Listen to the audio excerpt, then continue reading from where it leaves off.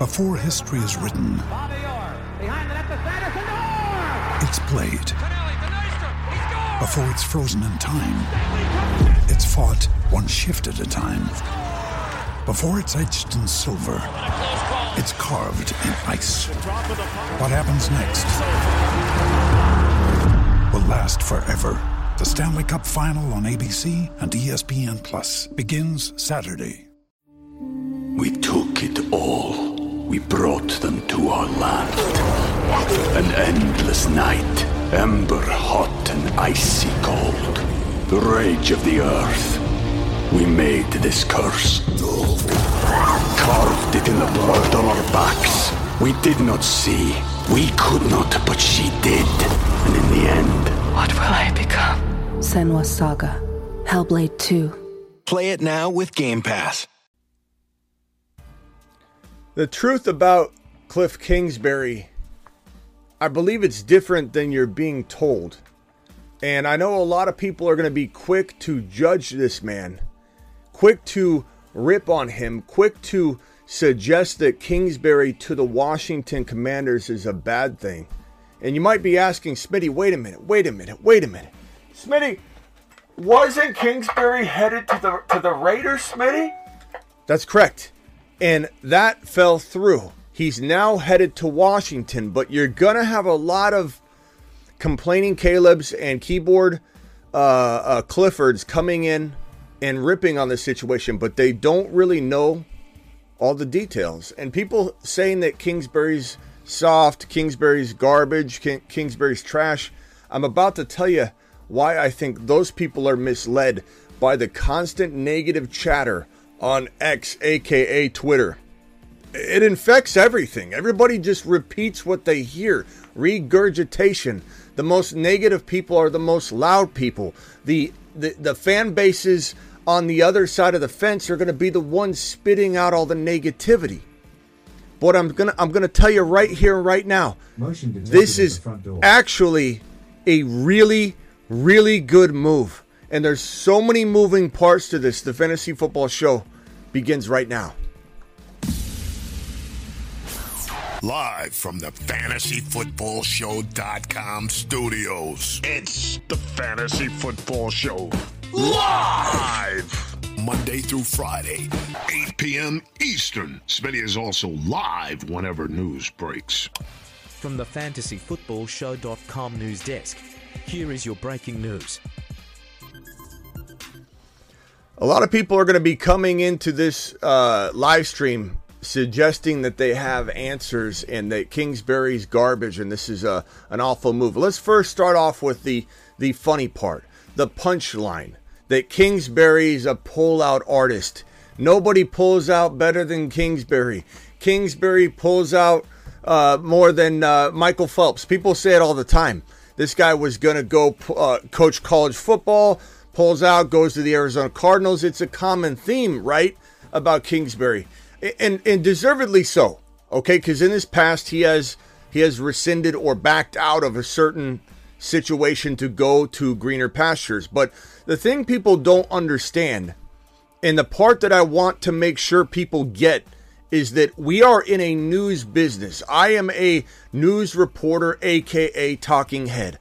I'm here to discuss news before it's actually official. Whispers and Adam Schefter saying, we're hearing something here. I got a text over here. I got a call over here. Nothing's ever concrete and official. Think of it like, and don't worry, your boy's not going anywhere. But let's say Rumble was saying, Smitty, we want you over here. YouTube's like, Smitty, you go exclusive. We'll pay you here. ESPN says, Smitty, come to us. We got this. Let's just say in a fictitious world, that was the case. And I was closing in on something. And whispers were heard. People were heard something's in motion. But in the 11th hour, the other party came in and said, you know what? Let's end this. Let's do it now. Here's the offer. And I say, never mind. That's the best offer. And that's where I go. That's what happened here. We're reporting on Kingsbury going to the Raiders because we have inside information. Very rarely do things change course. We should have known that he's definitely the kind of guy that's going to listen to a final offer and push it to the edge. But this guy didn't do anything technically wrong.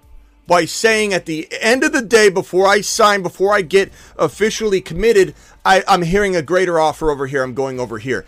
Let's clear that up right now, because that's the biggest hang-up. And if you hear somebody talking and focusing on that, you know not to listen to them, because they're literally repeating and regurgitating what they're hearing. Okay, that's cleared and out of it. The whole notion that Kingsbury's a bad offensive coordinator, he was a horrible coach, he didn't do this, he didn't do that. Let me tell you firsthand, as a Cardinal fan, that it was not all bad. Maybe he's not the best head coach, or wasn't at that time. I'm not even saying, like Raheem Morris failed as the Tampa Bay Buccaneer coach many, many years ago, is getting another shot. I'm not saying he can't, at his young age, just because he's a young guy, that he can't get better and better and eventually become another fantastic head coach. I'm not saying that at all. But maybe if people would... We took it all. We brought them to our land. An endless night, ember hot and icy cold. The rage of the earth. We made this curse. Carved it in the blood on our backs. We did not see. We could not, but she did. And in the end... What will I become? Senua's Saga. Hellblade 2. Play it now with Game Pass. Now's the time to save 30% on wedding jewelry, only on BlueNile.com. Make sure your wedding ring is the one, with your pick of diamond and lab-grown diamond bands, all hand-finished and graded for excellence. Or surprise her with something blue she'll love for life, like a stunning pair of sapphire earrings. Blue Nile's jewelry experts are available 24/7 to help, from fit questions to style advice. Right now, get up to 30% off at BlueNile.com. BlueNile.com. Stop being closed-minded and understand this guy has been amazing as an offensive coordinator. And anybody that says he's garbage, or that he wasn't good OCing, that he hasn't developed quarterbacks, doesn't know at all what they're talking about.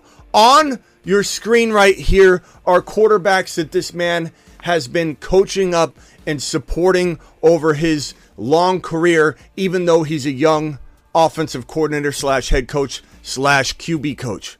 Kyler Murray, 2019 through 2022. We know that. Caleb Williams, we'll talk about that in a minute. Most recently, 2023. QB coach, USC. Caleb Williams is tied to this thing in many ways, because there are some thoughts that the reason he's chasing different teams, Las Vegas has been rumored to maybe be in the running to trade up and get the number 1 overall pick if the Chicago Bears are in fact sticking with Justin Fields, which no one knows because it's a mixed message coming out of Chicago. Chicago's own social media team posted a video, a tribute video, that could be taken as positive or negative for Fields returning or leaving, and no one knows what Chicago's really going to do. So this number 13 overall pick, Raiders, was expected to maybe be in some talks in terms of trade up if the Bears decide not to go Caleb. Now, you could say they're going Caleb. We understand all that, okay? But there's still a lot of chatter, and there's a lot of stuff we don't know. Even me, even you, even Schefter, even anybody. And so was some of the thinking of why Kingsbury even went to, or was going to, Las Vegas. Now, all of a sudden, he's going to Washington. And you got to ask yourself, this man very closely tied to Caleb Williams, this man Kliff Kingsbury, who was the QB coach at USC in 2023, this man Kingsbury, who is said to be super close with Caleb. Super close, like their families are extremely close. This guy, Kliff Kingsbury's practically family to Caleb Williams. You hear whispers like that, and then you say to yourself, if this team doesn't trade out, which they most likely would if they aren't taking a quarterback, then you wonder if they're swapping with Washington, or, somebody could jump into this spot, even Las Vegas still, and take Caleb right out from under the Washington Commanders. But it smells an awful lot like there's something potentially going on and brewing in terms of Caleb Williams. And even if it isn't, it's still the number 2 overall pick going to an offensive coordinator in Kliff Kingsbury, who is sitting with a defensive coordinator turned head coach Dan Quinn, who doesn't command the offense, so it all is up to Kliff Kingsbury, who is actually, in my opinion, and I'm a Cardinal fan who watched it all unfold in Arizona, I have the right to say, even as a fan, that Kingsbury is a great offensive mind, maybe wasn't the perfect, at the time, head coach. And so Kingsbury was relieved of his duties and was sent packing. But he was the Cardinals coach for quite some time.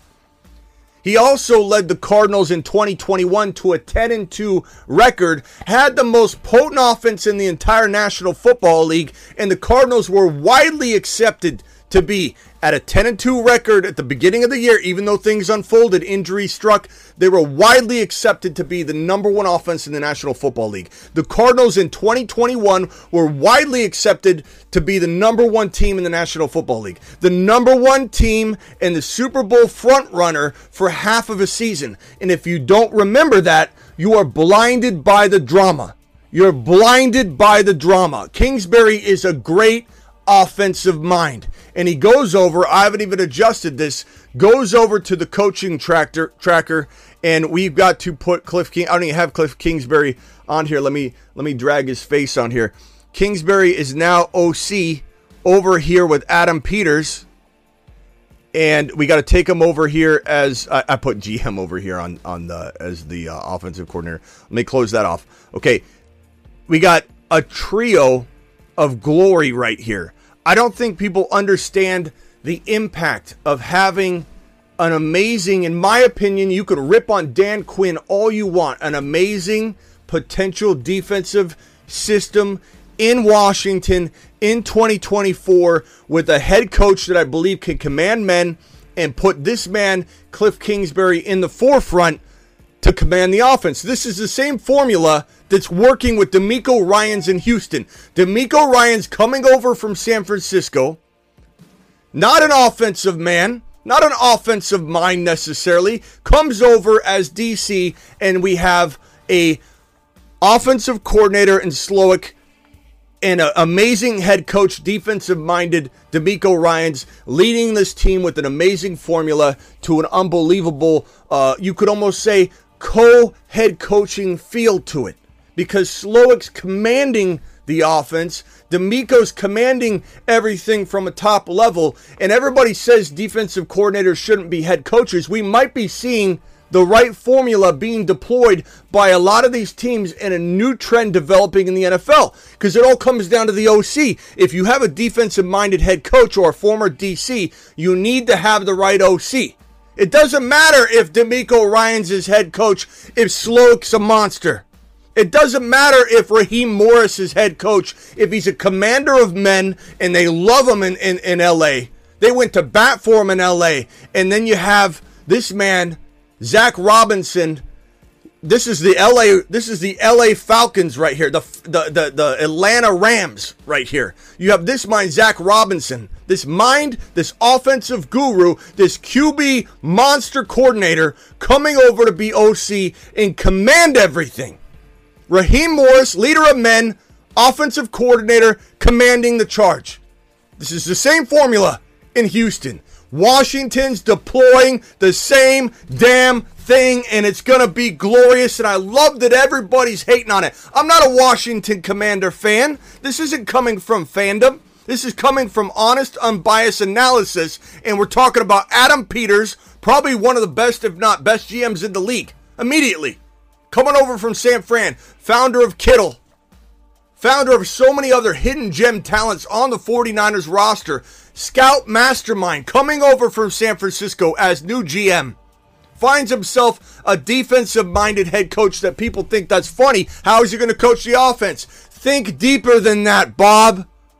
Think deeper than that. This man Kingsbury coming in to command the offense, and you can rip on Kingsbury all you want, but if you come from a place of fandom, you're against the Cardinals. You're a Niner fan. You've been trained and brainwashed to hate Kingsbury. You don't think bias. You think biasly at all. You don't think unbiasedly one single bit. You're not going to see anything in this situation. You're going to see a laughing stock, offensive coordinator named Kliff Kingsbury that you don't remember Coach Caleb Williams last year, Coach Johnny Manziel in 2012, Coach Mahomes in 2016, Patrick Mahomes in 2016, 4,300 plus yards, 40-something touchdowns. What did Mahomes have? 36 touchdowns and 53 yards under the command of Kingsbury. Baker Mayfield, freshman. And even when Baker got injured, another freshman stepped up, if I remember correctly, and both of them became, I think, players of the week back-to-back. Baker, I think it was week 1, and he gets injured, and another freshman stepped in. What was his name? And he ended up being, I think, player of the week that same week. This is a guy in Kingsbury that knows how to command quarterbacks. He knows how to command quarterbacks, and you're gifting him the number 2 overall pick in the 2024 NFL Draft. So if he doesn't get Caleb through something I feel like might be in motion, because this man was going to go to Las Vegas, and they were in the mix for maybe trading up to get this number 1 overall pick. Now he's switching over to Washington, which I don't blame him. Everybody else running their mouth about this. He wasn't committed to necessarily anything. This was leaked information early, like Schefter and all of us, including me, do.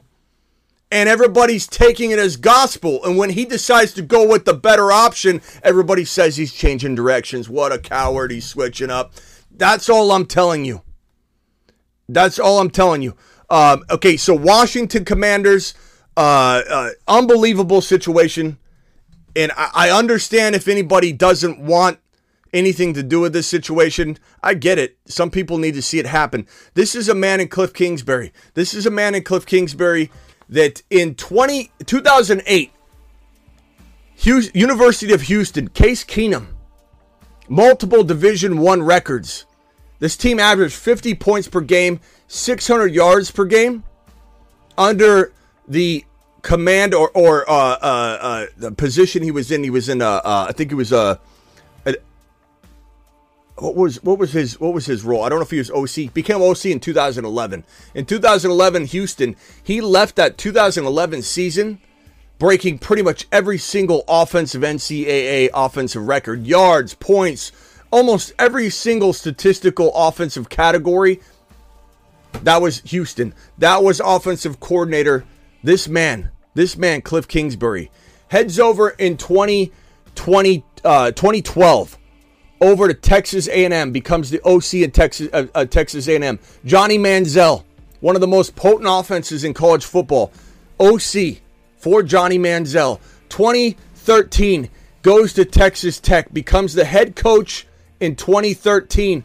7-0 start to the season, was a top 25 team at the initial couple weeks of the season. Baker Mayfield got injured, etc., etc. Patrick Mahomes in 2015 at Texas Tech, 4,653 yards, and I said 35, 36 touchdowns. I think it was 36 touchdowns. Patrick Mahomes was drafted the very next season to the NFL and started to become the player he's becoming.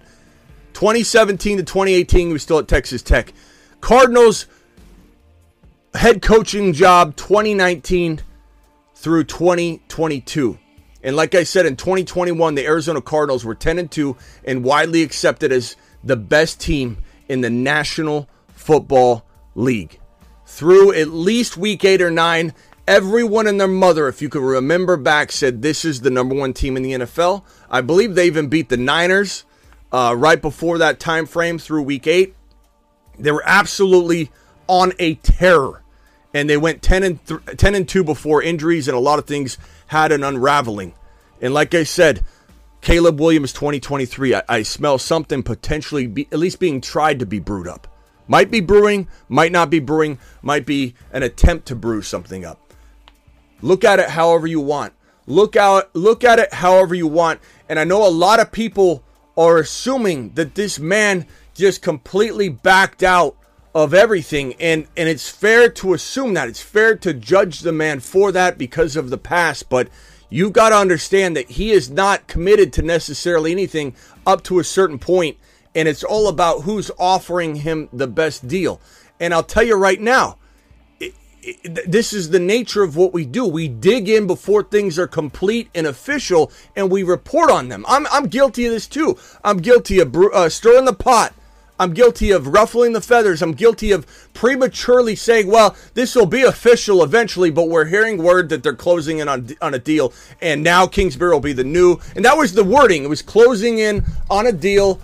Kingsbury would be the offensive coordinator of the Las Vegas Raiders. Closing in on a deal. It wasn't. That's the crazy part, is everybody's just absolutely flabbergasted that he's moving to a different situation when it's us reporting that things are going toward the direction of complete, not Kingsbury. Kingsbury didn't come out and say I'm now a Raider and then back out. He can't contractually do that. So here's what I want. Here's what I want to say. Whether this is Caleb Williams, not just at this number 2 pick, because that would mean that the Bears pass on Caleb and keep Fields and keep this pick, which it's possible but very unlikely. They would want value. They don't need Caleb, so they'd trade down. It's possible these two teams swap. It's possible that Chicago doesn't want to even flirt with the idea that Marvin Harrison Jr. could get snagged, and maybe they move down to 2. Maybe Washington gives him a king's ransom and says, look, we'll give you such a good deal to bring Caleb in that we're going to offer you something that will make you feel very comfortable about not trading down from 2. And Chicago could say, okay, we'll go ahead and draft Marvin high because we know we're getting a boatload from you to move down 1 spot. Or potentially they move down 1 spot, then move down again because they got their heart set on trying to retain and keep the idea that no one can steal Marvin Harrison Jr. away. Maybe they move down another spot. Maybe they stay at 2 and just take Marvin there high so that no one can swipe him. Because Marvin Harrison Jr. is going to the Cardinals at number 4 if he's available. He could go at 3. I hope he doesn't because there's no signal caller there. But maybe Penix Jr. or Bo Nix, the news is true and those guys fall into the second round, which I don't think both or either will, but it's possible. And then all of a sudden you got a Penix Jr., Marvin Harrison Jr. in New England, and that's a good thing. Washington either somehow, some way trying to maneuver up to get Caleb, or worst case scenario, they get JD motherfreaking 5. JD 5 would be unreal in a Kingsbury system. He knows mobile quarterbacks. He coached Caleb Williams. He coached Johnny Manziel. He coached Patrick Mahomes. He coached Kyler Murray. He knows mobile quarterbacks like no other in the league. Rip on it all you want. From a fantasy football perspective, this is potential glory. From a fantasy football perspective, we're talking about a trio, in my opinion, that's going to turn around this Washington Commander team in very similar fashion that we're seeing the Houston Texans. We saw the Cincinnati Bengals. We've seen the Detroit Lions. Maybe it's not right away. Maybe it's not in year 1. Maybe it's the Detroit Lion path. The Detroit Lion path was a 2-year path. Not this year, but the year prior, coming off of the 2022 season. We all saw it. You know, that's why Detroit was a sexy, they're going to win the division pick, right? Walking into the season because of their 2022 campaign. I think the Washington Commanders have that kind of year in 2024 where it all comes together and then we start getting excited about their 2025 campaign and start predicting big and bright things for this Washington Commander team. This combination of GM, offensive coordinator, and Dan Quinn as head coach is phenomenal, and I'm telling you right now, I'm sending it to Saturn. To Saturn. Phone lines are open. Dial into the show. Call into the show. Call into the show. Dial in. Your boy is at your disposal. We're doing it live. Your boy got ramped up there. I got ramped up. I got excited. I don't even know what the chat's saying. I can't even see it. I'm sure half of it's negative. I wouldn't blame any of you for feeling negatively about this situation. I truly can't. I understand where you're coming from. I also understand that a lot of people are going to paint this a certain way, so everybody's taking it a certain way, and I don't think everybody has all the facts that are going to think negatively toward the situation. You're still every right to feel the way you feel about it. Every right to feel. It is one of those things where this guy has a track record, Kingsbury. Why do I have this up on screen? A track record of backing out and changing directions last second. But there was nothing that stopped him or should have stopped him, or legally speaking, or even honestly from a moral standpoint. It's not like this was one of those things where he wasn't in negotiation with everybody. And at the end of the day, he decided to go where he felt he could help the most and where he could get his quarterback, because that's what this man wants, is his quarterback. Okay, phone lines are open. Dial in. I'm sorry if anybody called in and I just missed it. Dial in. Call into the show. Call into the show. Dial in. Kingsbury, Commander's new OC. It's good. It's good news. It's good news. I'm telling you, as a Cardinal fan who saw the ups and downs, I'm telling you, he knows quarterbacks. Maybe he's not the best coaching decision maker, but he knows the QB. He knows the QB. He also designs and architects a very potent aerial attack and proof of as I said, coming out of even that 2011 season at Houston, just dominating every statistical offensive category in college football. Just dominating it. Then jumping straight in to a offense that had Johnny Manziel in it right away. So 2011 leads the nation in nearly every statistical category as the OC in Houston. And then his very next year, 2012, Johnny Manziel. And then right after that, Patrick Mahomes. Right after that, Caleb, Cardinals, Kyler Murray, Arizona, unfolds, leaves the NFL, was coach for 4 years. Then he leaves, heads over to USC again, second stint at USC, and starts coaching Caleb Williams. Becomes like this with Caleb. Caleb loves the man. I think something might be brewing. What's up, Chris from Vegas? What is going on, my guy? What's up, Smitty? How you doing? I'm good, bro. I'm real good. So I got a question for you. If you're the Raiders, do you turn around and try to bring in Eric Bieniemy as your OC based on, how his knowledge of the Chiefs in that division? He's under contract. So I don't know how that would even work. I'm saying if he becomes available, what would you do if you were the Raiders? I think it wouldn't be a horrible move, but I don't really, to be honest with you, I feel like he did a pretty good job, considering what he was handed.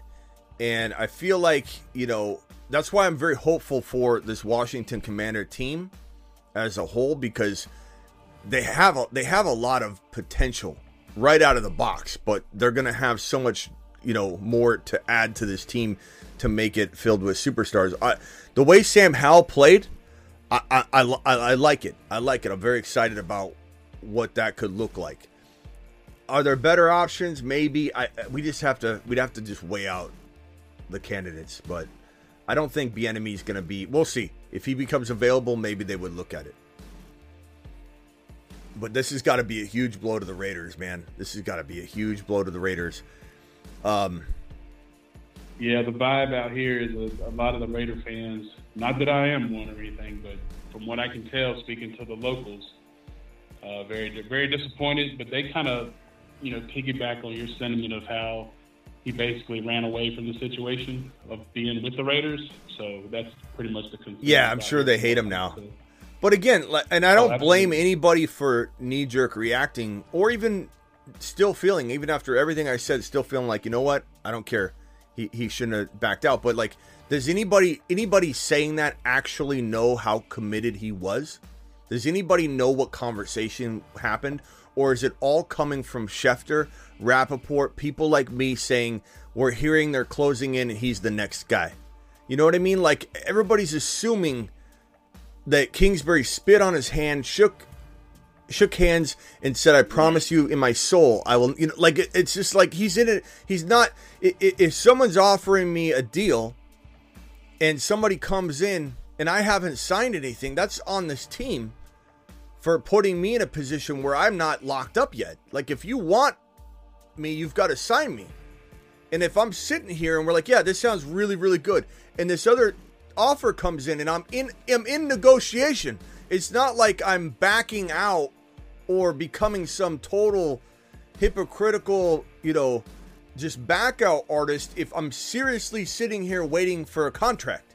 If I'm waiting for if nothing's official, then, and somebody comes in and says, hey, we've got this situation, this fair game. It's not like he's in the middle of contract negotiation. He's in the middle of teams being a suitor. Like, this is all part of it. There's no like line that gets drawn at some point unless it's official. You know what I mean? So I don't understand all the negativity.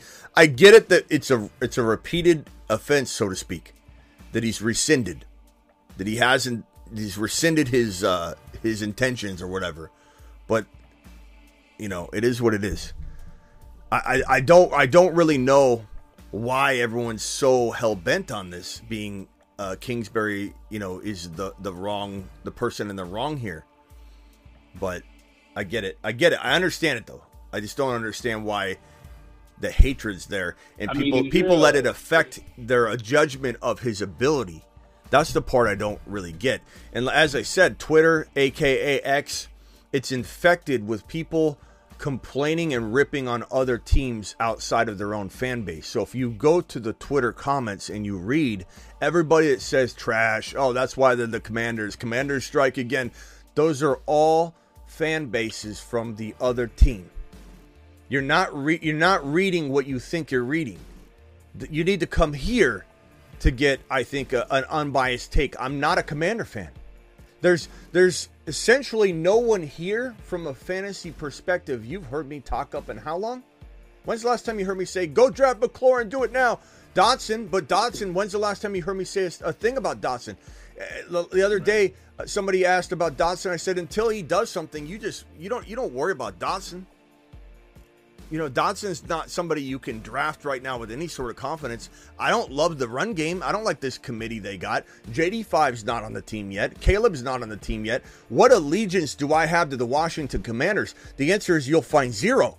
I have zero allegiance to the Commanders. This is a totally unbiased take that is breaking down what I'm seeing. And maybe I'm wrong on it. Maybe I'm wrong. But I'm seeing a tree of people here that together are going to be more powerful than I think people understand. And I'm here for it. I'm here to watch it blossom. And if for anybody that says, Smitty, you're wrong on this, you're wrong, that's fine. You can have that opinion. But this is the same person that told you this was going to happen with the Bengals. And I think people are going to have foggy memories on this. But I was standing alone. Does anybody in here remember that? Can somebody speak up and be honest? Don't just try and butter me up. If anybody's in here, multiple people that saw me stand by myself, not that you weren't with me, but in terms of the industry, stood by myself and said the Bengals are going to the freaking top. And everyone said, the Bengals are the Bengals. They didn't have Jamar Chase. I told you they'd draft him. They were going to draft Penny Sewell. They got to protect Burrow. They're drafting Jamar Chase. They're drafting Jamar Chase, and they're going to be the next big turnaround team. I was standing by myself. By myself. Nobody was touting this. Nobody. Houston, we talked about that in advance. Way in advance. I talked about how this GM, Caserio, was just unfolding every bad thing that was going on there. And that they were going to turn this thing around very quickly. The blueprint for the Bengals, the Houston Texans had. Detroit Lions, same thing. I'm just saying, this combination, this guy can't be talked about as a bad architect of quarterback and offensive coordination. This guy is an absolute potential gem. if you confine him and keep him focused, and he's not the head coach. You know, what a lot of people say about, some people are saying about Arthur Smith too. What if Arthur Smith gets to go just focus on this? I'm not trusting that because I've got PTSD. We all do to that. I'm not going near that. Mixed with it's the Steelers. Like if Arthur Smith went somewhere like Dallas, and then they brought in Derrick Henry, and Jerry Jones said, "Don't worry, Derrick Henry's getting the ball all the time," I could see everybody going, "Okay, maybe Arthur Smith can do this." But in Pittsburgh, no, thank you. But this guy's not the head coach. This guy's the OC. When he's an OC, he's a monster. When he's a head coach, I'll be honest. When he's a head coach, it's just a mixed bag. He's very good, but he can't put it all together. He's not responsible for that. He's responsible to do the things that he did successfully with Caleb Williams, with Manziel, with Patrick Mahomes. And Kyler he had good success with, but it all unraveled and unfolded, even though there's great ups and downs, because maybe he's not ready to be a head coach. What else, Chris, do you have? So, if I was a Raiders fan, here's why I would be jaded about the situation. Is you have a young quarterback that's already there that they've tried to somewhat develop, and you have the list up on the screen of the quarterbacks that Kingsbury has worked with. And from a football perspective, you've seen the offenses that he's had and what they've been able to do. So if I were a Raiders fan, I'd be more upset about that instead of him, trying to better his situation personally, whatever it may be. But just from a pure football perspective, that's what I would be upset about, because the potential that Kingsbury could have brought to that offense in Las Vegas. Yeah, of course. Even when the Las Vegas Kingsbury news broke that he was going to be the OC in Las Vegas, it was presumed, which is my whole point here. It was presumed. It was in motion. It was probably going to happen. Usually these things don't back out, Like, you could say this is the one guy we should have known. Like, when that was announced, that would have been amazingly well predicted if I said, wait a minute. This guy. Wait until the ink dries on the paper. Wait until this guy's bought his home, and the return policy is no longer, available. That's when we should have known this, and that could be a funny punchline. Like, I get it. That's why I understand if anybody's upset at Kingsbury and they don't like him because of this. Is it an unlikable characteristic to have multiple back out situations? Yeah, I get it. I think it was even my boy Perps in here. It says he doesn't trust a guy that doesn't stick to his word. Like, I totally understand it. But we're not here to, at least I'm not. I know, like, Ron Navy's somebody that's so stubborn, he literally wouldn't draft Kamara because of what Kamara did in Vegas, to that. Like, and I appreciate that. And if that's the way anybody else, even if Perps feels that way about Kingsbury and just wants nothing to do with them, I appreciate the stubborn mentality. I wish I was afforded that ability, but I'm not. I'm here to help people win championships. I'm here to report on the news. I do take very, very big pride in being a news show. Not just a fantasy show, but when news breaks, I go live to try and break it down from an NFL and fantasy football perspective. But I want non-fantasy football players and owners to watch my show religiously because they get the NFL news they want and an unbiased take. Maybe it's biased to a degree. I get that, but everybody knows that I'm bringing at least my A game to try and keep it as unbiased as I can. And sometimes I'm passionate about Joe Burrow. Sometimes I'm passionate about guys we predicted huge things for. And I think there's some forgiveness there from you guys if maybe I'm a little slanted or I'm a little heavy on the 8chan videos or whatever. Like, that about me. You accept it. No one's judging me fully on me bringing my opinion. I'm an opinion-based analyst and reporter. I am not going to just sit here and stick to the facts. I'm predicting things here. So it's an unbiased take mixed with my prediction. Like, it's always going to be that way. So some people are going to, I think it's going to rub some people the wrong way. Go, you're going to be wrong about this. Well, maybe I will be. But what I will tell you is from the reason I bring an unbiased take from this is that he was an Arizona Cardinal coach. He was the head coach of the Arizona Cardinals for 4 years. And quite honestly, it was not all gravy. It was not all white doves. It was not all pleasant. But I can tell you, matter of fact, he knows ball. He knows how to throw the football downfield. He knows how to develop and work with amazing quarterbacks. You see them right on your screen. This isn't even a gap. I mean, Case Keenum was the first one. This isn't exactly in order, but Case Keenum, Manziel, Baker Mayfield, Patrick Mahomes, and a couple other quarterbacks. We're talking about a couple other quarterbacks in a very long stint. A very long stint. He's had nothing but amazing quarterbacks. He's broken records coming out of 2011 as the OC of Houston before he stepped into his role at Texas Tech. This guy exited his final season in Houston as OC, breaking nearly every offensive college record, or breaking. Leading the NCAA in almost every statistical category. And not to mention, Case Keenum had multiple division records coming out of his 2008-2009 season, where they averaged 50 points and 600 yards a game. Like, this guy is an absolute yard machine. So, what would be interesting is if you took, like, where you have those quarterbacks right there that he's coached. I wonder what the average points per game of those quarterbacks were while he was with them. Yeah. I mean, it'll be so interesting to see what happens with Caleb, bro, because Caleb, and it's not just that he's Caleb's QB coach, and he's the what is he? His position is he's a senior offensive analyst, I think is what it is. Senior offensive analyst and quarterback coach. One of the quarterback coaches for Caleb Williams. And it's not just that he's that. It's been said by very many people that I trust that he is super close with Caleb and super close with the family. And it's awfully strange why he went this direction real quickly when both these teams are being talked about as teams going up to the number 1 overall pick.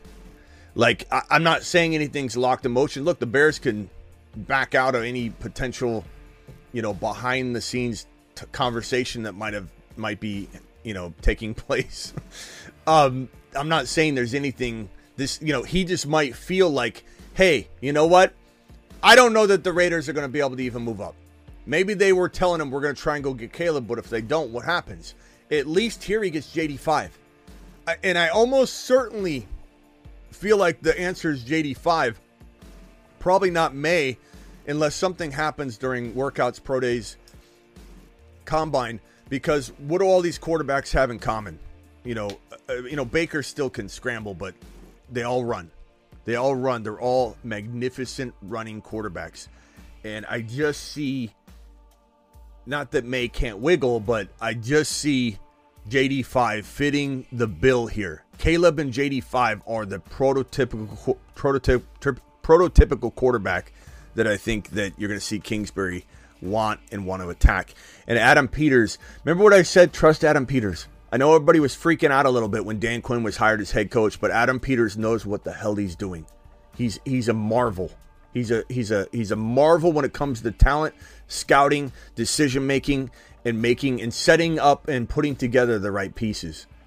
Dan Quinn with Kingsbury is such a powerful 1-2 punch. It doesn't matter who's the head coach. Dan Quinn's not going to be in charge of the offense. So it's almost like you're putting this man as head coach without having to do any head coach duties, which is what really bogs him down. Dan Quinn can do all that. Let Dan Quinn do all that. Leader of men, take care of all that. Let this man focus on architecting one of the better offenses in the National Football League and put JD5 or Caleb or Fields in that position.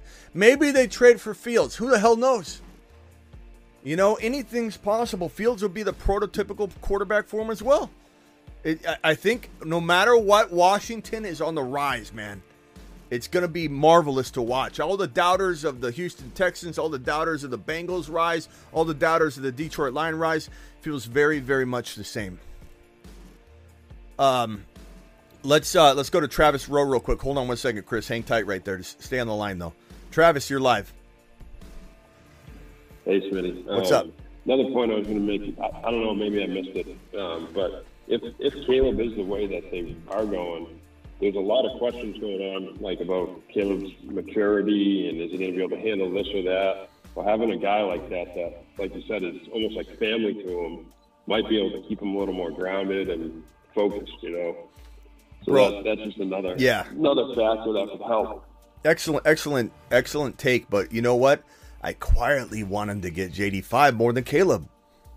So if anybody thinks, if anybody's sitting there going, Smitty, I don't think it's going to happen. What if they don't get Caleb? I hope they don't. I'll be fine if they do. I'll be very much on board the Caleb train. Caleb might be a moon man. And that is called adjust and adapt to the 100th degree, because this was somebody that told you, I don't know about Caleb, but I always reserve the right to adjust and adapt to the information that comes to us. You do not want somebody that can't do that manning the ship. And when I say the ship, I mean the fantasy football show. You don't want somebody that can't say, look, you mix that questionable, like Travis just said, character questions and issues. You give him the right offense. You trust that Peters will surround him with the right talent. He will develop. He will develop very differently in this situation than he would. Let's say he went to Tennessee. I know they've got Levis. I'm not saying that's a possibility. I'm trying to spitball a bad scenario. If Caleb goes to Tennessee, he's nothing. Not right away. It's going to be a development in progress. It's going to take a long time. It's not the same thing at all. And no offense, Reebok. Sorry, Chris. Where's your boy Reebok, by the way? Why isn't he on here? I haven't heard from him in a minute. Okay, you tell him to get on here. I'd love to talk to him about this. But Chris, you're a Carolina Panther fan, right? Correct. Yes. If Caleb went to Carolina, I'd have concerns there too. And that isn't to say 2 years, 3 years from now you won't have your time to shine. You guys you're just ways away. But if Caleb goes to Washington, love it. If JD5 goes to Washington, love it. Even if the Bears trade this pick to Las Vegas, and I could see this story unfolding, to be honest with you, the whole laughter everybody would have. Las Vegas moves up to 1, takes Caleb anyway, and this man, Kliff Kingsbury, could have had Caleb had he just stayed on staff in Las Vegas. I'm still fine with that, because at the end of the day, I hope it goes Caleb. I really, let me just be honest with you guys. I don't want Fields in Chicago. I think Fields' only shot is to get the hell out of that place. I admit I take a lap on me thinking Chicago was going to be contenders for the division last year. I thought that they were going to turn things around. I don't believe in Ryan Poles. I don't believe they know what they're doing. I don't believe they have the right head coach in place. I don't think they know how to coach Justin Fields. I think they did a crappy job, and I think whoever goes there has got a little bit of a tall order to get where they need to get. And so, honestly, I'd rather Caleb go to Chicago. I'd rather have Fields go somewhere else to shine, and I want JD5 in Washington. However, if they keep Justin Fields, I still love the guy. I just don't know how much I can put him anywhere near top 5 quarterback rankings. And then if Caleb goes here, I'm fine with that too. If JD5 goes to New England, I'm fine with that too. There's a lot of scenarios I'm going to love and like, but that's kind of my take on it. I just want everyone to know Chicago's not the place I want any of these guys, to be honest with you. And that's a big difference from last year. I admit that. I've taken many a lapse on me thinking they would support Fields properly. They did not. And Chicago is just a black hole. It's just gonna gobble up whoever's there, and they're not gonna live to their potential. We got Bruce on the phone. Then I'll go back to Travis, and then go back to Chris. Brucey, what's up, my guy? So glad to hear from you. Hey, Smith. What's up? Hey, I know we want Caleb to go to Washington, but I like their quarterback now, Sam Howell, so what would that do to him? Can I say something, Brucey? Brucey, you are the underdog of quarterbacks, bro. You love Jimmy G. You love Sam Howell. I like Sam Howell, too, for what he was, what he was last year. But, like, come on, man. You want Caleb. You don't want anything happen. You don't want this team to not get an upgrade. Howell I like. Howell would probably be, what's his contract? Sam Howell. He was like He's got like 3 years left. Right? Yeah, contract. Anyway. So I mean, they're not trading him. They're not. They're not going to. He's just the backup. He's one of the better backup quarterbacks in the National Football League. All of a sudden, I mean, think about it. If JD5 goes to Washington, you feel pretty damn good with Howell as your backup quarterback. I don't think I'd get rid of him at all. He's an unrestricted free agent in 2026. He's got a dead cap hit of $180,000. So he's there to stay.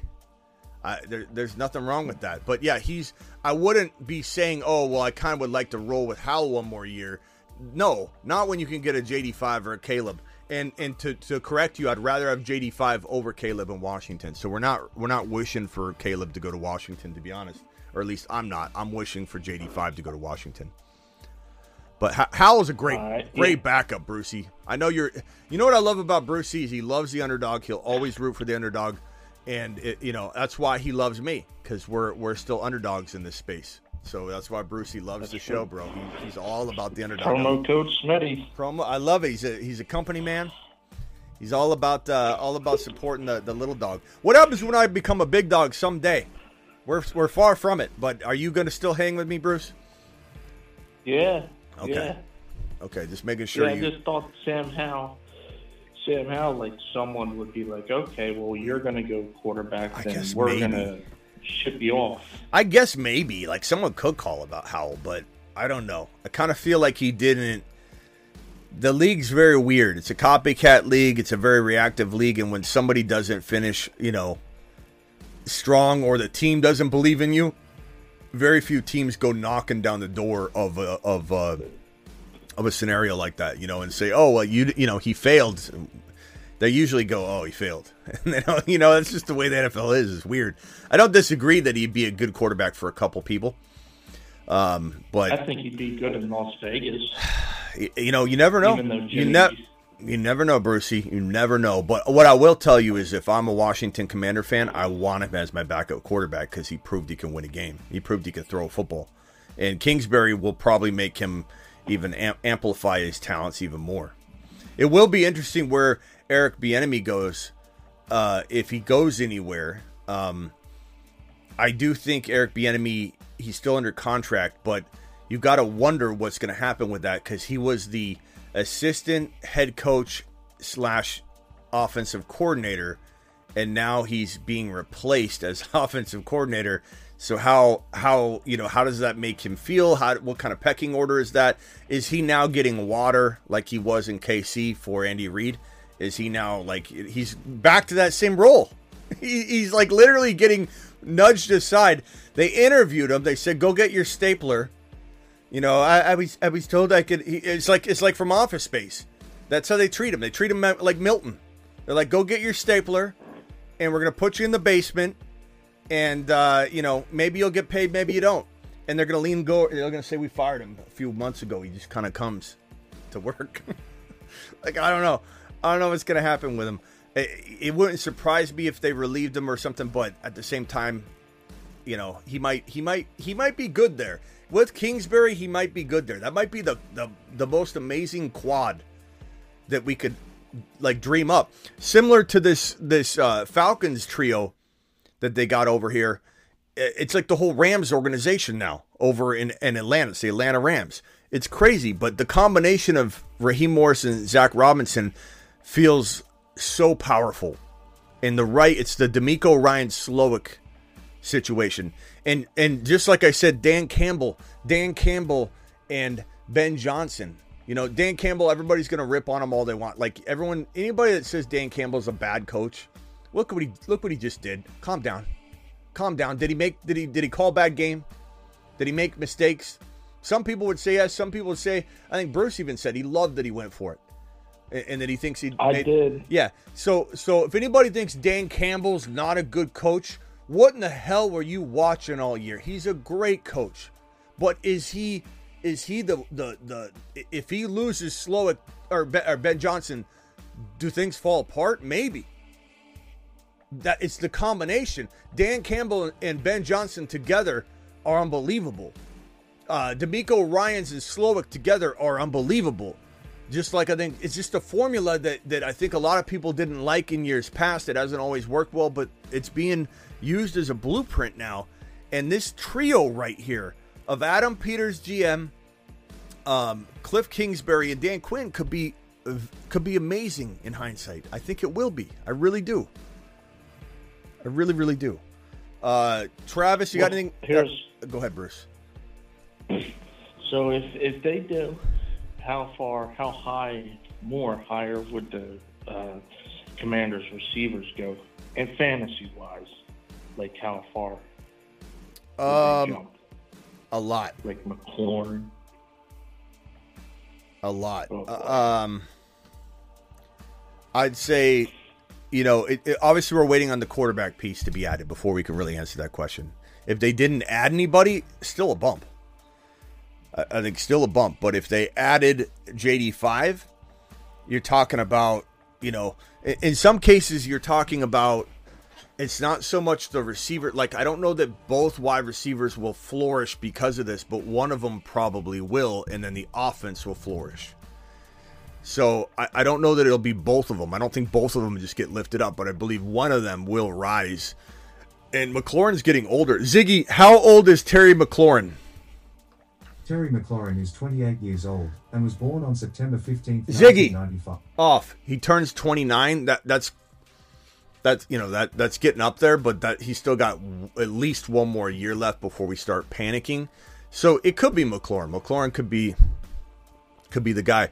I still think Dotson's got hope, but you don't hear me talk up Dotson at all because there's just no sign of anything. How can we predict a bounce back when there's absolutely zero evidence for it? But I think that you definitely think this offense takes a big bump. Maybe they bring in an RB. I think they need an RB. I don't believe in this running back situation. I don't think it's potent enough. I think Brian Robinson's a very good player to have on this roster and utilize for sure. I mean, he can do a lot of good things, but I think maybe they potentially bring in one of these very cheap running backs. Everybody always talking about no one's going to pay for a running back. You don't have to pay for a running back. They're absolutely near free. They're near free now. And just because the franchise tag is, I think it's going to be about 14 million for running backs. Just because that franchise tag amount is there, that's the average of the top 5 salaries in the National Football League at the RB position. That means that not all these guys are getting $10 million a year, definitely not guaranteed, but $10 million a year type of deal. Like Pollard could be brought in, Swift could be brought in. You could really even bring in like a Jacobs, a Barkley, or a Henry, or an Eckler. I'm not saying Eckler. I don't know what Eckler's got left in the tank at all, but you can definitely see them bringing in an RB. Bringing on an RB. It'll be interesting, man. It'll be interesting. Chris, you got anything else you want to add on this topic? Nothing other than if the enemy becomes available, I think he's a great fit for the Raiders. If I was the Raiders, I'd definitely go hard after him. I think he'd help that team out a lot. Yeah, Bieniemy, he could. I haven't heard anything about them, letting him go elsewhere or something. I haven't heard that. So I would assume no, but I could search on it real quick. I don't think there's anything on that. And then the only other thing I got is, from a Carolina perspective, as far as the head coach and his Tampa Bay ties, any chance Mike Evans gets signed by the Panthers?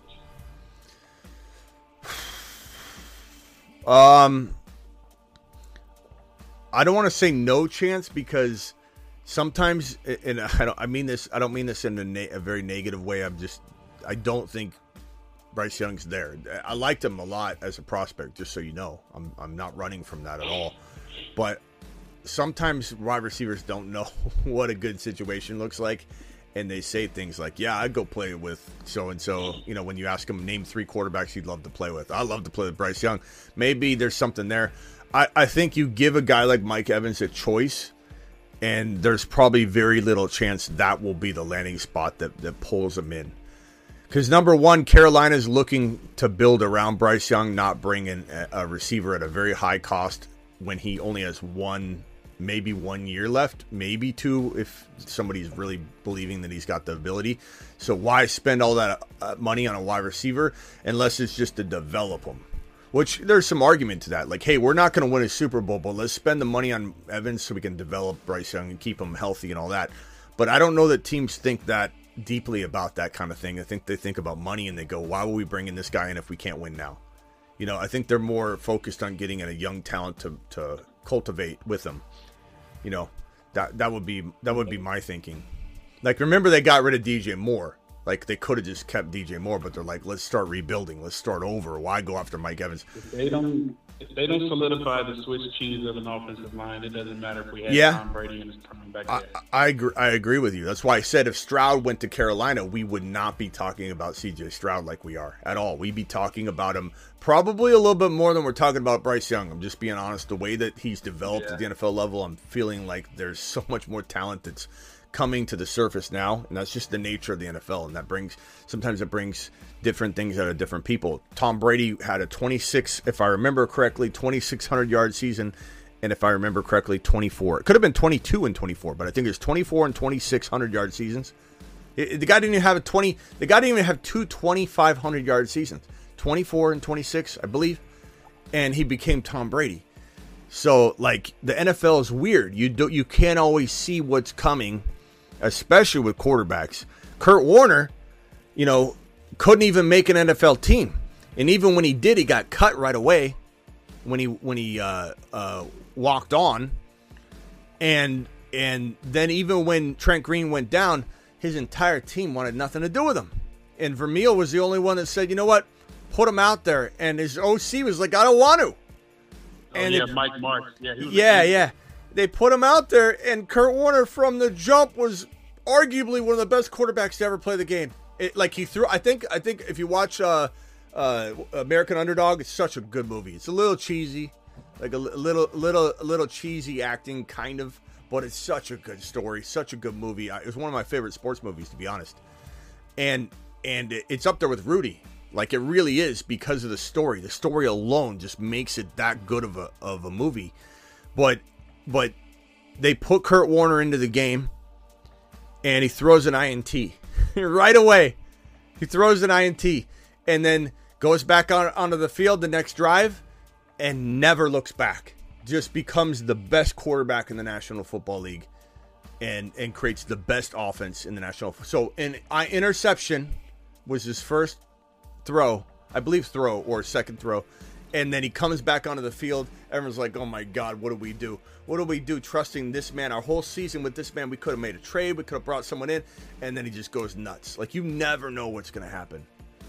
That's just like Peyton led the league in interceptions his rookie season, I believe. Yeah. Real quickly, hang tight, let's go over to Perps. Perps, your life. How you feeling, Perps? I'm good. You? Yeah. What are you thinking on this situation? I know at first I read your comment. I saw it in there. You said you didn't trust the guy that backed out. And again, you totally are allowed to have whatever thought you want. This is not only a free country, but we speak our mind on this show. No problem at all. But do you feel any differently at all? Do you still feel like you don't trust the man? What do you think happens? Can you, or are you willing to separate that feeling from what could be unfolding there in a good way, or do you just see this as a total negative? No, I agree wholeheartedly. I mean, at the end of the day, everyone, me, you, everyone included, comments are comments. It don't matter. We can have our own opinions. But I was under the impression that he had already verbally handshake deal, said he was going to the Raiders, and it was a done deal. And then he totally backed out after the agreement, whether it was a better deal that came along or whatever. And when it comes to life, those are just shady people. I don't trust people like that. Yeah, I can understand that. I can understand it. With that being said, I don't know the 100% ins and outs of this deal. So does it change my opinion on him? And is he a bad guy? Is he this or that? No, because I don't know the whole truth. I'm just speaking merely on the minimal facts or information I have. Yeah. So could he do a good job? Absolutely. It doesn't take anything away from him as a coach. It doesn't take anything away from his coaching abilities, his past, anything of that nature. So. Now, I'm not saying I have the exact transcript of the agreement in front of me either. So let me preface that at the beginning here and say I don't fully know how the conversation went. But do you know? Like, did you hear how it all really went down with the Raiders? Do you have any evidence? And the answer is no. I don't either. But I'm just saying that it's really funny to watch Twitter and everybody react so harshly when they don't know for sure how complete this deal was handshake wise. You know, did he pick up, did he pick up the owner's kids and hold them and take photos and absolutely commit fully, spit on his hand, shake? Like, we have no idea how the thing unfolded. If something went down like that to that degree, why wasn't a contract signed? Why wasn't it official? You know what I mean? So, like, I just think it's funny that no one even fully knows. It's just people like me and Schefter, Rappaport report on it and say this thing's done.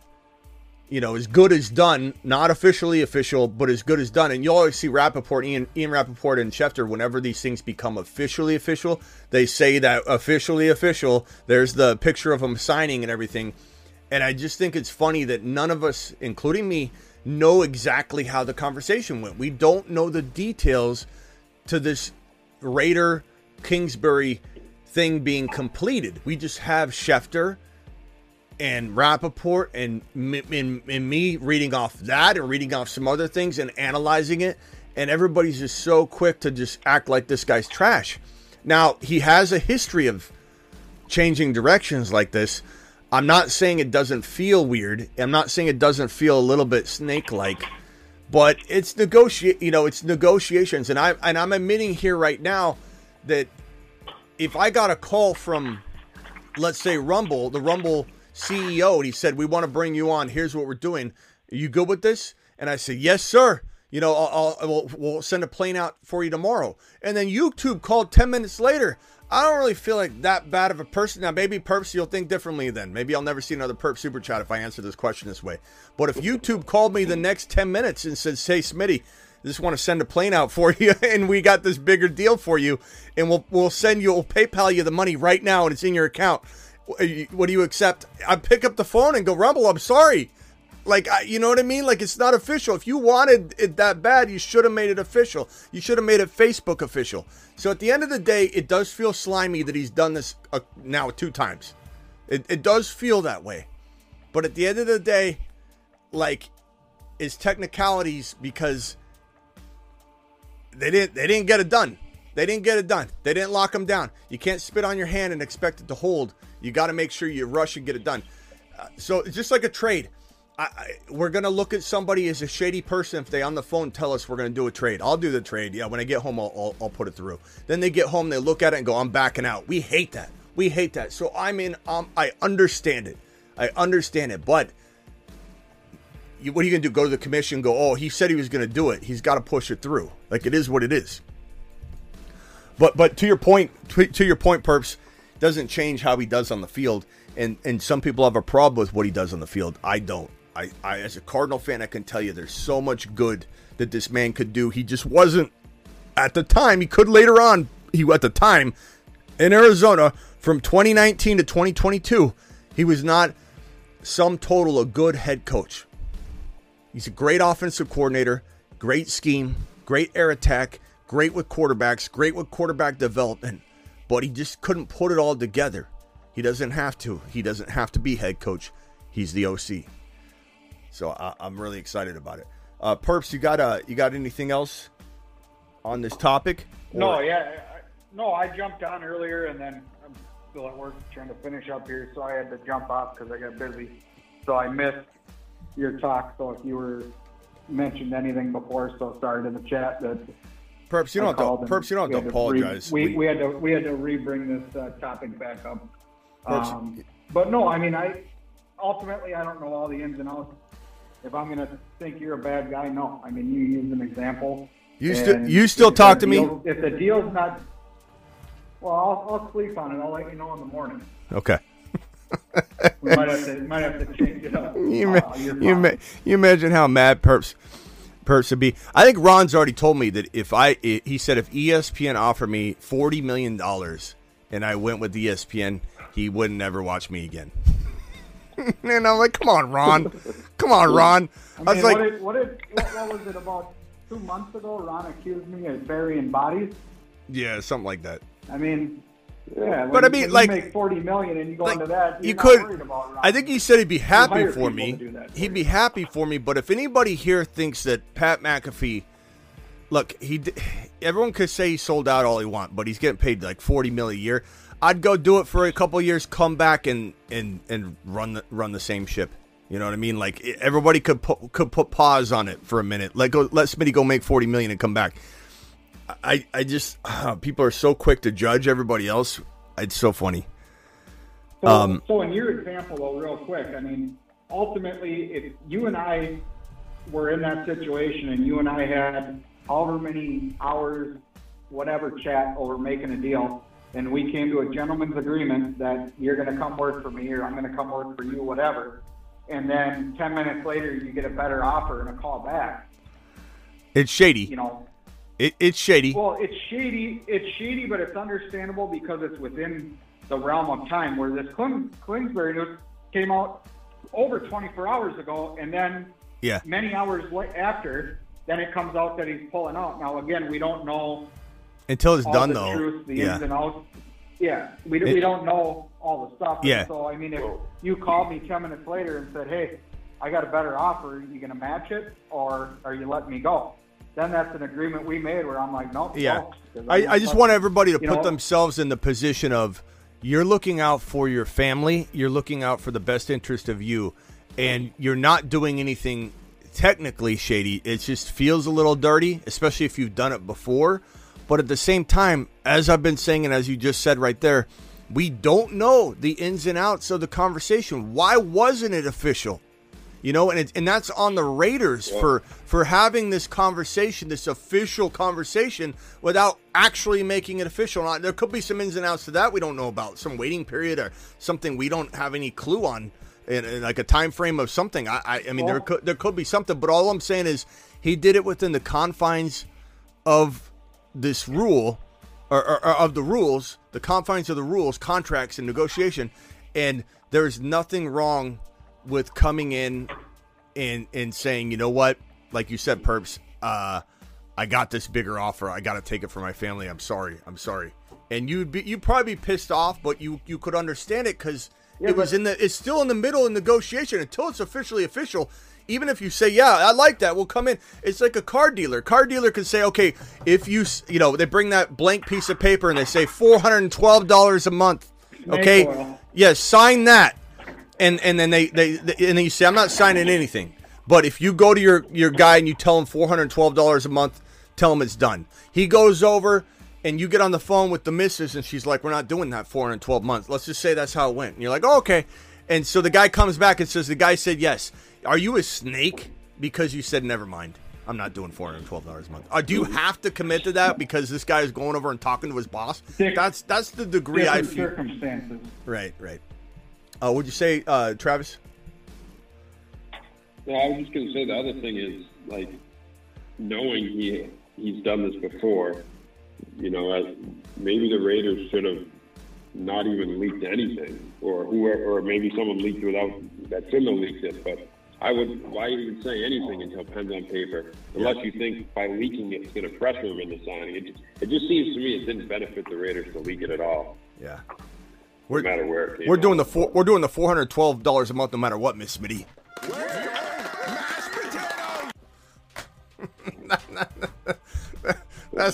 That's how we operate. Anyway. But I agree. I mean, at the end of the day, when the rules, whether he followed the rules or not, it's here nor there. A gentleman's agreement is a gentleman's agreement. I hear you. You get your name one time in your life, and when you shit on your own name, it's a lot harder to get it back. Did you hear there was a gentleman's agreement, though? Yeah, that's the part I was saying earlier. Is we don't even know. Everybody's assuming. No. Yeah, everyone's just assuming. And Perps is answering it within the confines of assuming that's correct. So which is totally fine. But I think he's already admitted, and everybody here I think should admit that We don't know. Nobody knows. I don't even know. You don't know. Nobody knows to what extent this thing got. It was Adam Schefter saying they're closing in on an agreement. The new offensive coordinator of the Las Vegas Raiders will be Kingsbury. And that's all we know. That's the extent of what we know. We don't know to what degree. What did he promise his dying grandmother? The owner's dying grandmother, he was coming and all that. Did she knit him a sweater? Was he wearing the sweater? Was he at dinner? Like, there's some of those details we don't have. And I just think it's unfair just because he changed directions when it was unofficial that we got to sit here and act like he's a snake. Even if he is, even if he promised, everybody at a dinner table. And you're right, Perps. I mean, at the end of the day, his name is his name, and he'll have to live with that. But at the end of the day, for us, we're talking about what's best for the football team. Kingsbury can create an offense. And not to mention, and my first reaction, I'll admit, was, okay, right when we heard he was backing out of the Raider situation, or backing out, quote-unquote backing out, my first reaction was he either has something 100% in place or no one's going to trust him. Because somebody had to pull him away, and so they trust him because they were the one pulling him away. And that was, of course, immediately the Commanders, and we thought would probably be the Commanders. They're their only other job, right? So it felt like that was going to happen. And then the ties to Caleb, it was very, very evident that this was potentially the closest pick he could get to Caleb.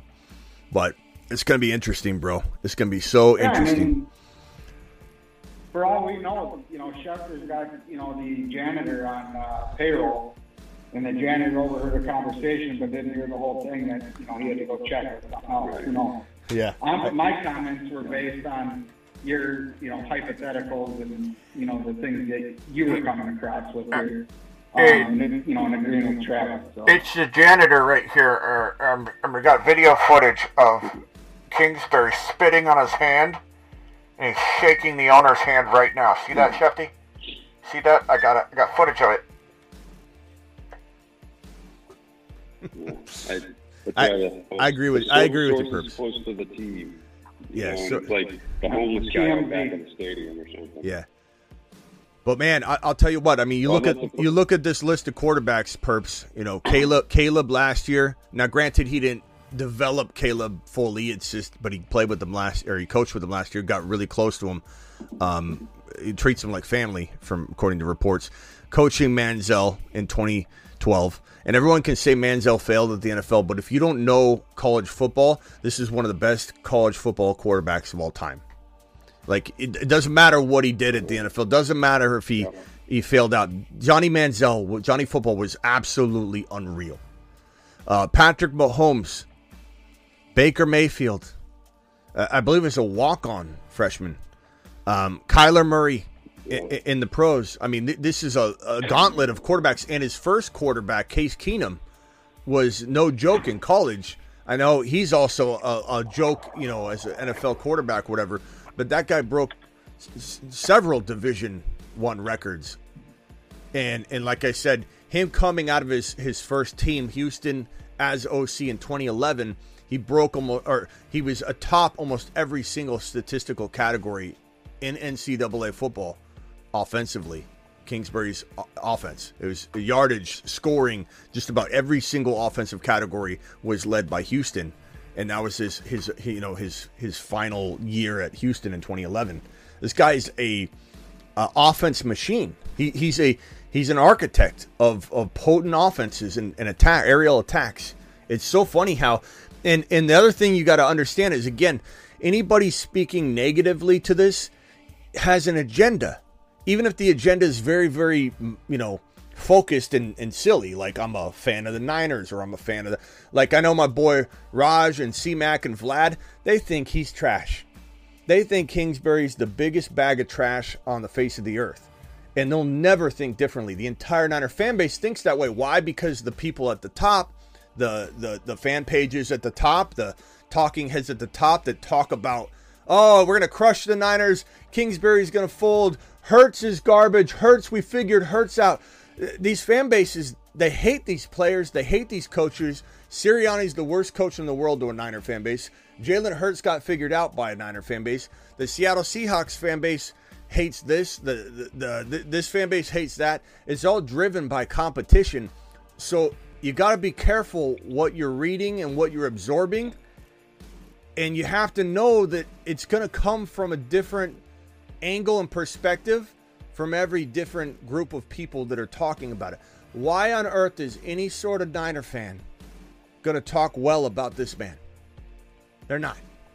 They're not. You know when they would is if he came over to be, let's say, QB coach. They love him. They love him. You know what? We'll give Kingsbury a chance. He's good. I mean, he's worked with a lot of quarterbacks. Like, that's the way it is.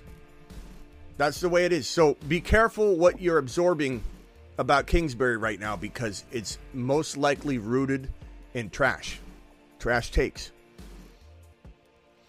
I have a question, Smitty. Yeah, and this is Bruce. A hypothetical. Oh, who hung up? Chris hung up. Chris, call back if you want, but Chris, appreciate you calling in. Go ahead, Brucey. This is a hypothetical. Hit me with it. But what if the Commanders trade for Kyler Murray?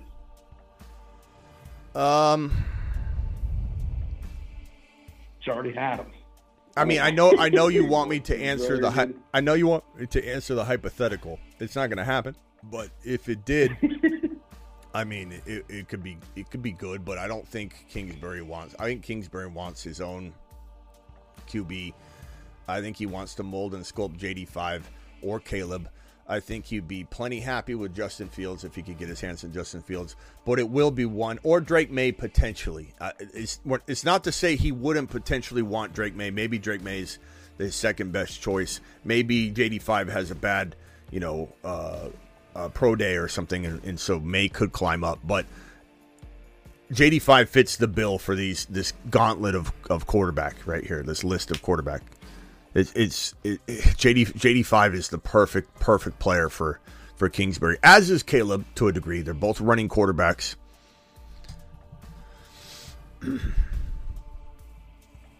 So, and from a fantasy perspective, if you want to use, like, let's say D-Town says here, and D-Town, I'm not trying to rip on your take or anything, just using it to tell people.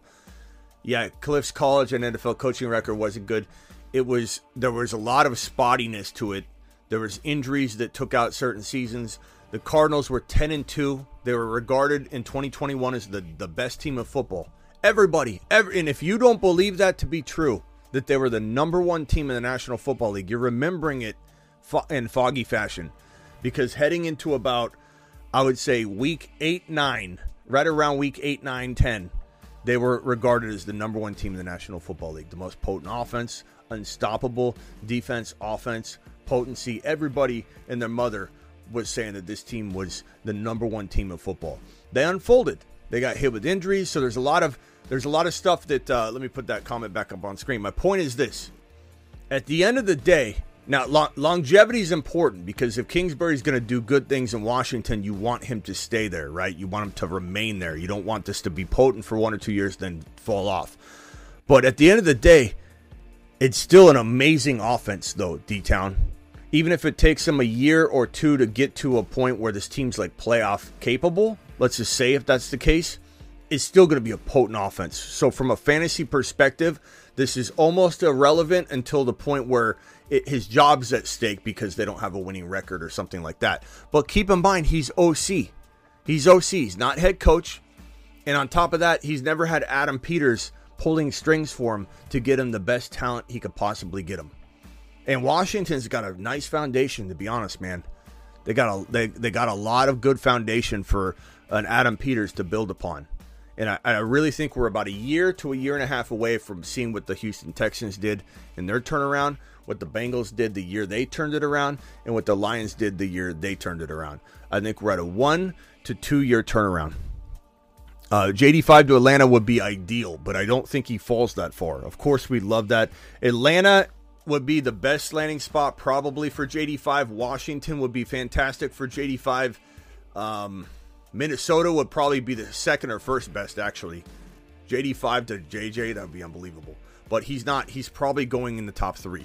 So Atlanta has to trade up. If Atlanta's aggressive, they could trade up, but Atlanta won't sniff JD5 at the number 8 overall pick. So it's a pipe dream unless they trade up.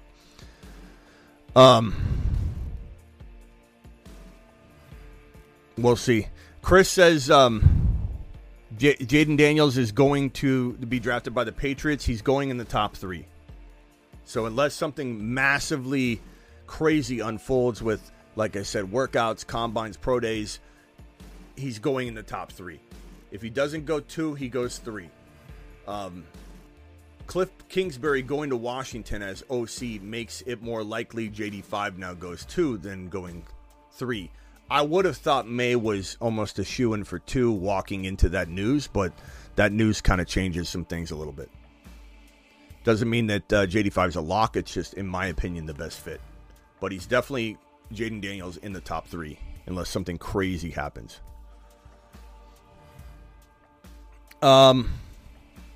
Anything else, boys? I'm going to jump off right now. We'll be back to probably do a draft show later tonight. We'll be probably back to do a Rumble show and a Dynasty if I can make it all work.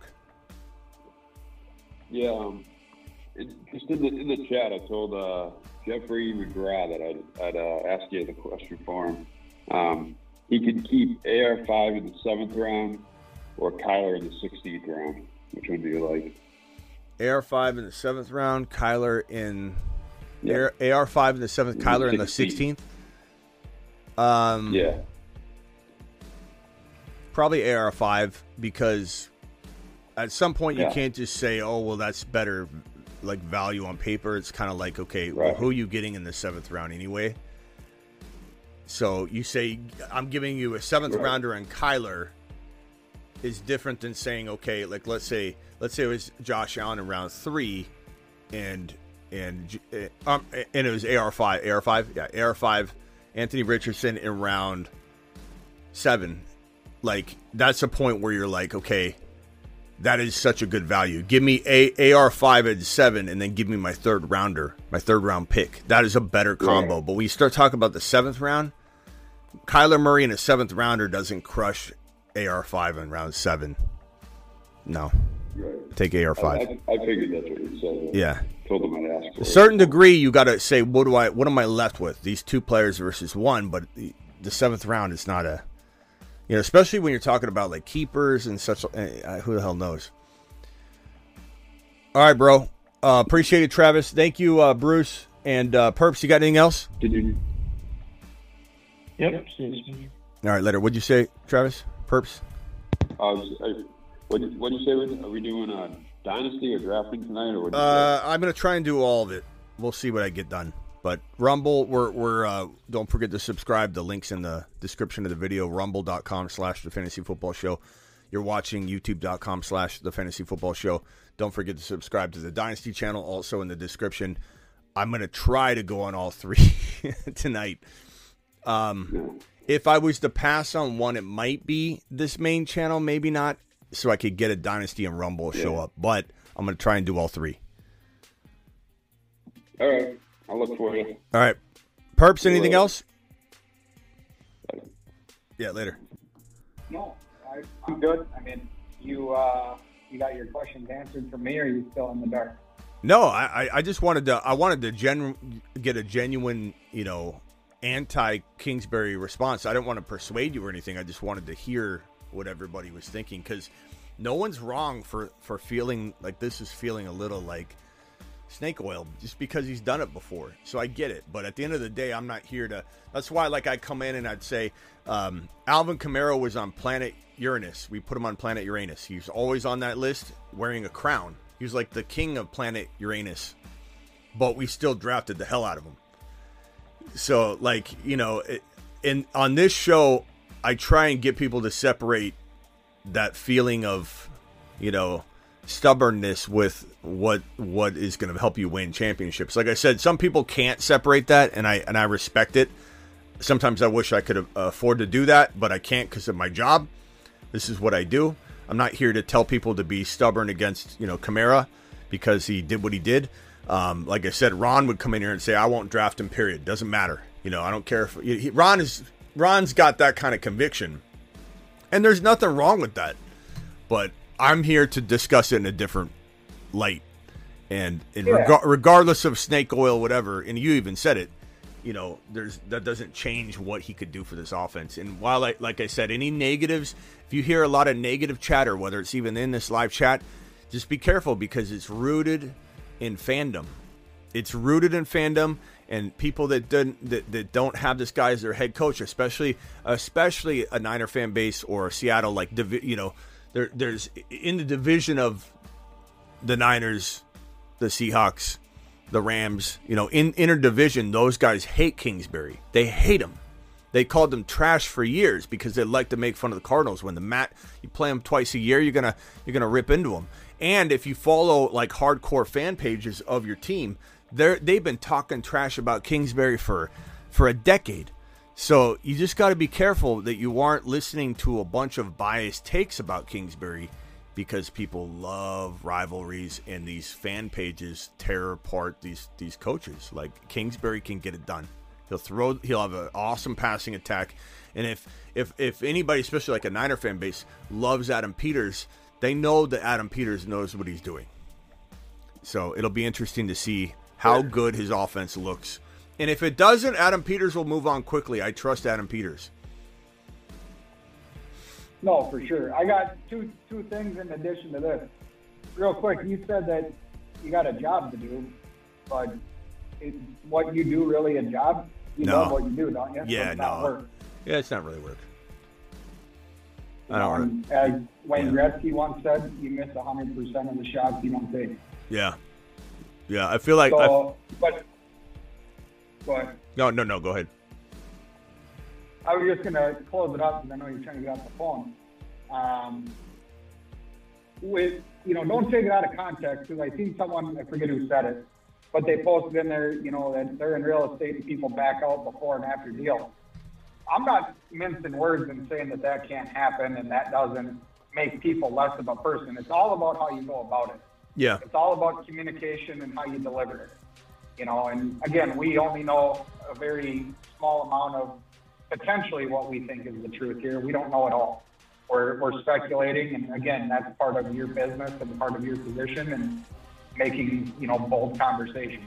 So, ultimately, when I make the comment that, I can't be friends with someone or I think less of someone, it all depends how you go about it, how you carry yourself. Yeah, and we don't know those details. There's a lot more goes into it. And we don't know those details with the situation, which is all I was trying to caution even you about, or other people. Now, maybe it comes out tomorrow.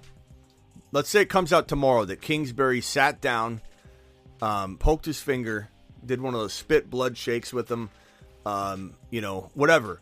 Drove a company car home, had the jersey on, and just and even aside from all that, just promise somebody, we're doing it. This is it. I'm not backing out. Whatever. I could understand you going, man, this guy's a snake oil, whatever.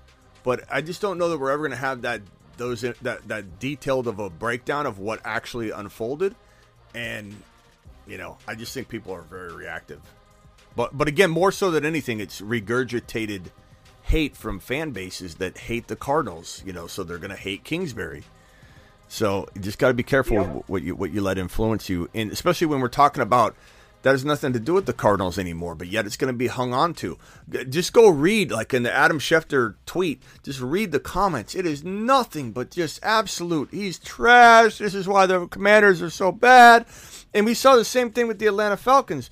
The moment they signed Raheem Morris, I came out and said, everybody needs to relax and calm down because this is not the OC. We need to find out who the OC is before we start saying things like, oh my God, this Raheem Morris thing's going to be horrible. That's probably what a lot of people said when D'Amico Ryans took the head coaching job in Houston. Oh my God, this guy doesn't know offense. Of course he doesn't. Slow it does. So, yeah. No, for sure. Yeah. The last thing I'll leave it on, and Blackbeard knows I'm not going to mean any disrespect by it, but I'm going to preface it anyways because we have some sensitive people that are going to take this out of context. But at the end of the day, you brought up Raj and his group of guys. I've never met any of them, and I bet they're all good guys. But there's one thing that's for certain: they're in love with their team, and there's nothing wrong with it. They got the 49ers goggles on, and they're all about it.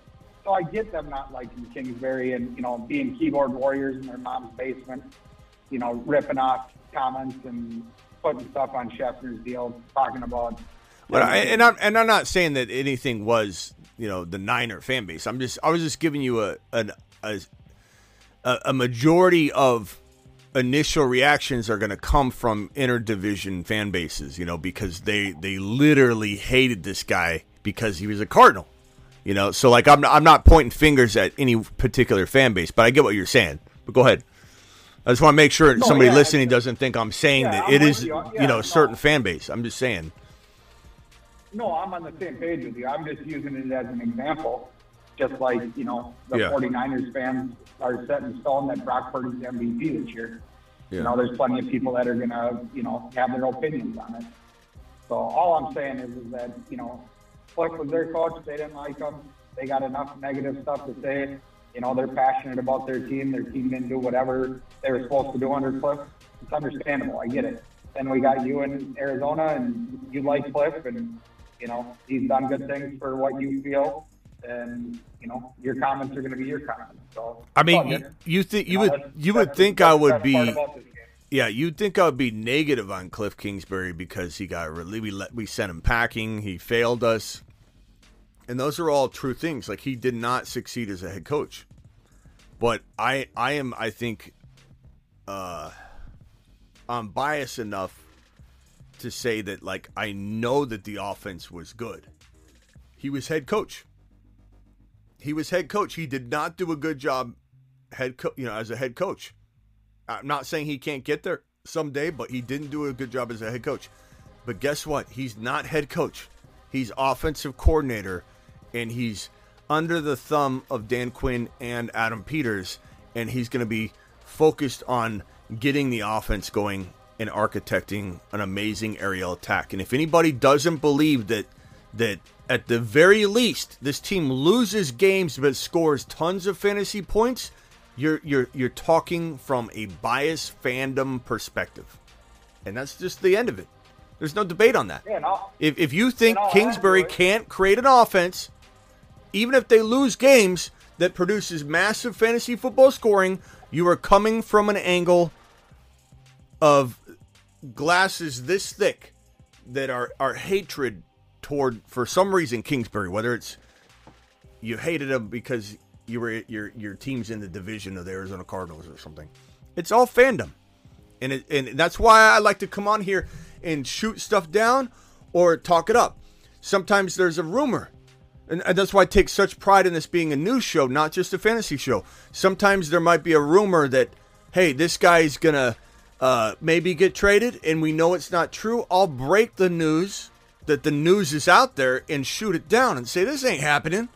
Like some people go, oh, this is a stupid video. This isn't happening. Are you watching the video? Because the reason I went live is to say this isn't happening.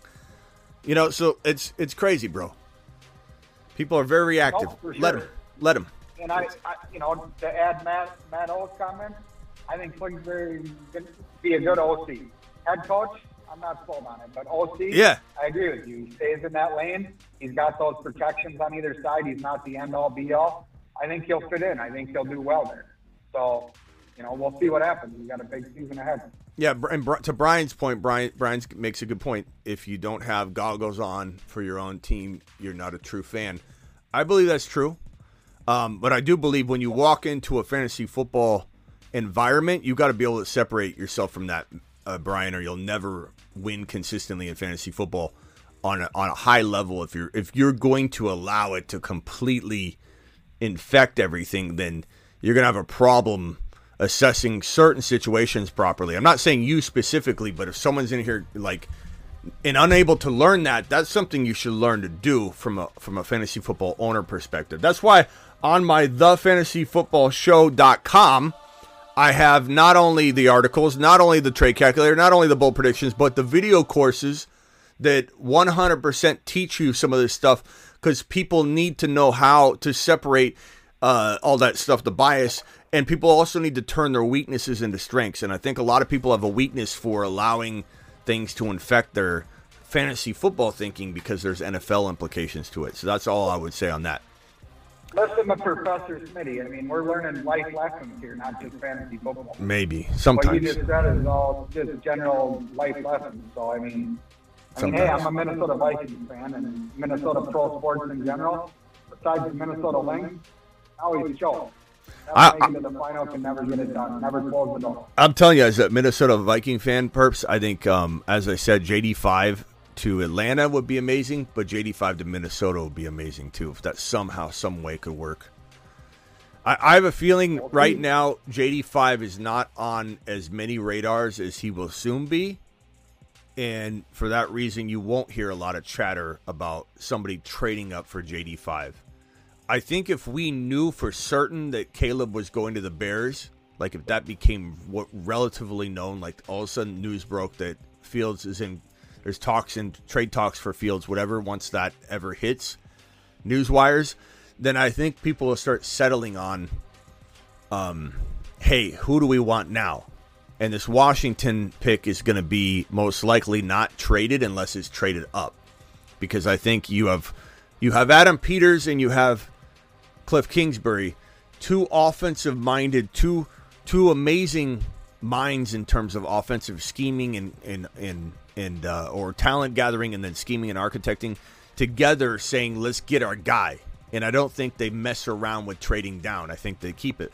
But you might see a team like Minnesota try and get in the mix. And let's say May does get ranked as the second quarterback. I won't be surprised if Minnesota, now New England needs a QB, but I won't be surprised if Minnesota, let's say Kirk Cousins wants to sign with the New England Patriots, okay, so they don't need the pick anymore.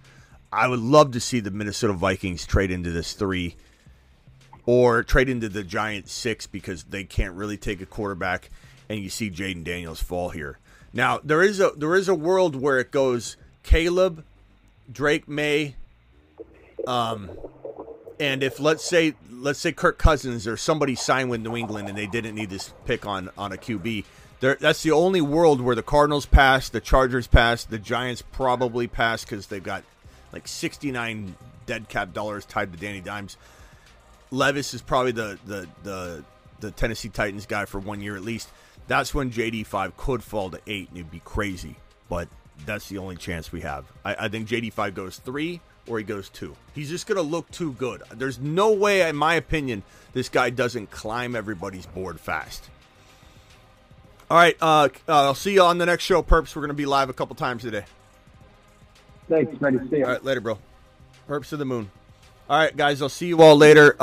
Lions goggles are on, D-Town. I don't blame you. And I went to bat and defended your Campbell head coach. People are ripping on him too much. Did he coach a bad game? Yeah. Is he a great coach? Absolutely. Is Ben Johnson staying glory? Absolutely. You got a potential repeat, situation going on. The only thing you got to decide is, can you upgrade your QB? You don't have to. Will you win it all without doing that? I don't think you will, but do I think you could be a Final 6 team again? You sure could be. Can you win it all? No. Can you win it all with Hendon Hooker? We don't know. We don't really know. I liked him a lot, but we have no idea what he's going to look like. Appreciate you all. See you tonight.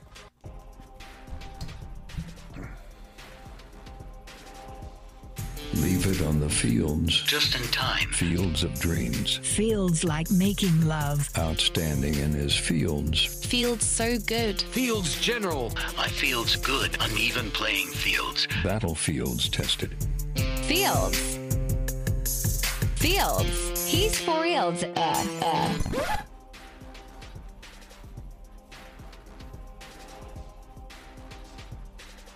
See you all tonight. Appreciate you.